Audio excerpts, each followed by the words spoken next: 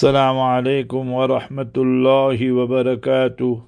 Bismillahir Rahmanir Rahim. On behalf of Markaz Sahaba, the voice of Ahlus Sunnah wal Jama'ah, we present to you the daily diary of Islamic history.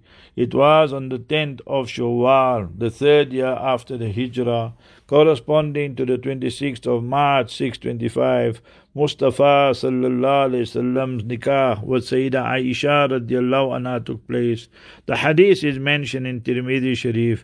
Inna Nabiyya sallallahu alayhi wasallam tazawwaja bi fi Shawwal. Mustafa sallallahu alayhi wasallam married me in the month of Shawwal. And she had no children, hence her family members, she who then encouraged them that you must get married in this month of Shawwal. That also is mentioned in Tirmidhi Sharif.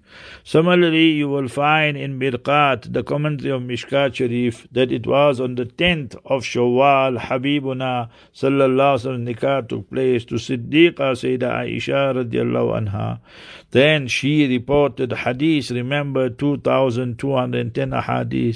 When she passed away in the year 57, Sayyidina Abu Huraira radiallahu anhu performed her Salatul Janaza.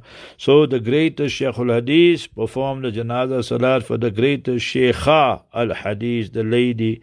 So may Almighty Allah grant our mother Siddiqa, Sayyida Aisha radiallahu anha, the highest stages in Jannatul Firdaus al-A'la. Ameen. Assalamu alaikum wa rahmatullah.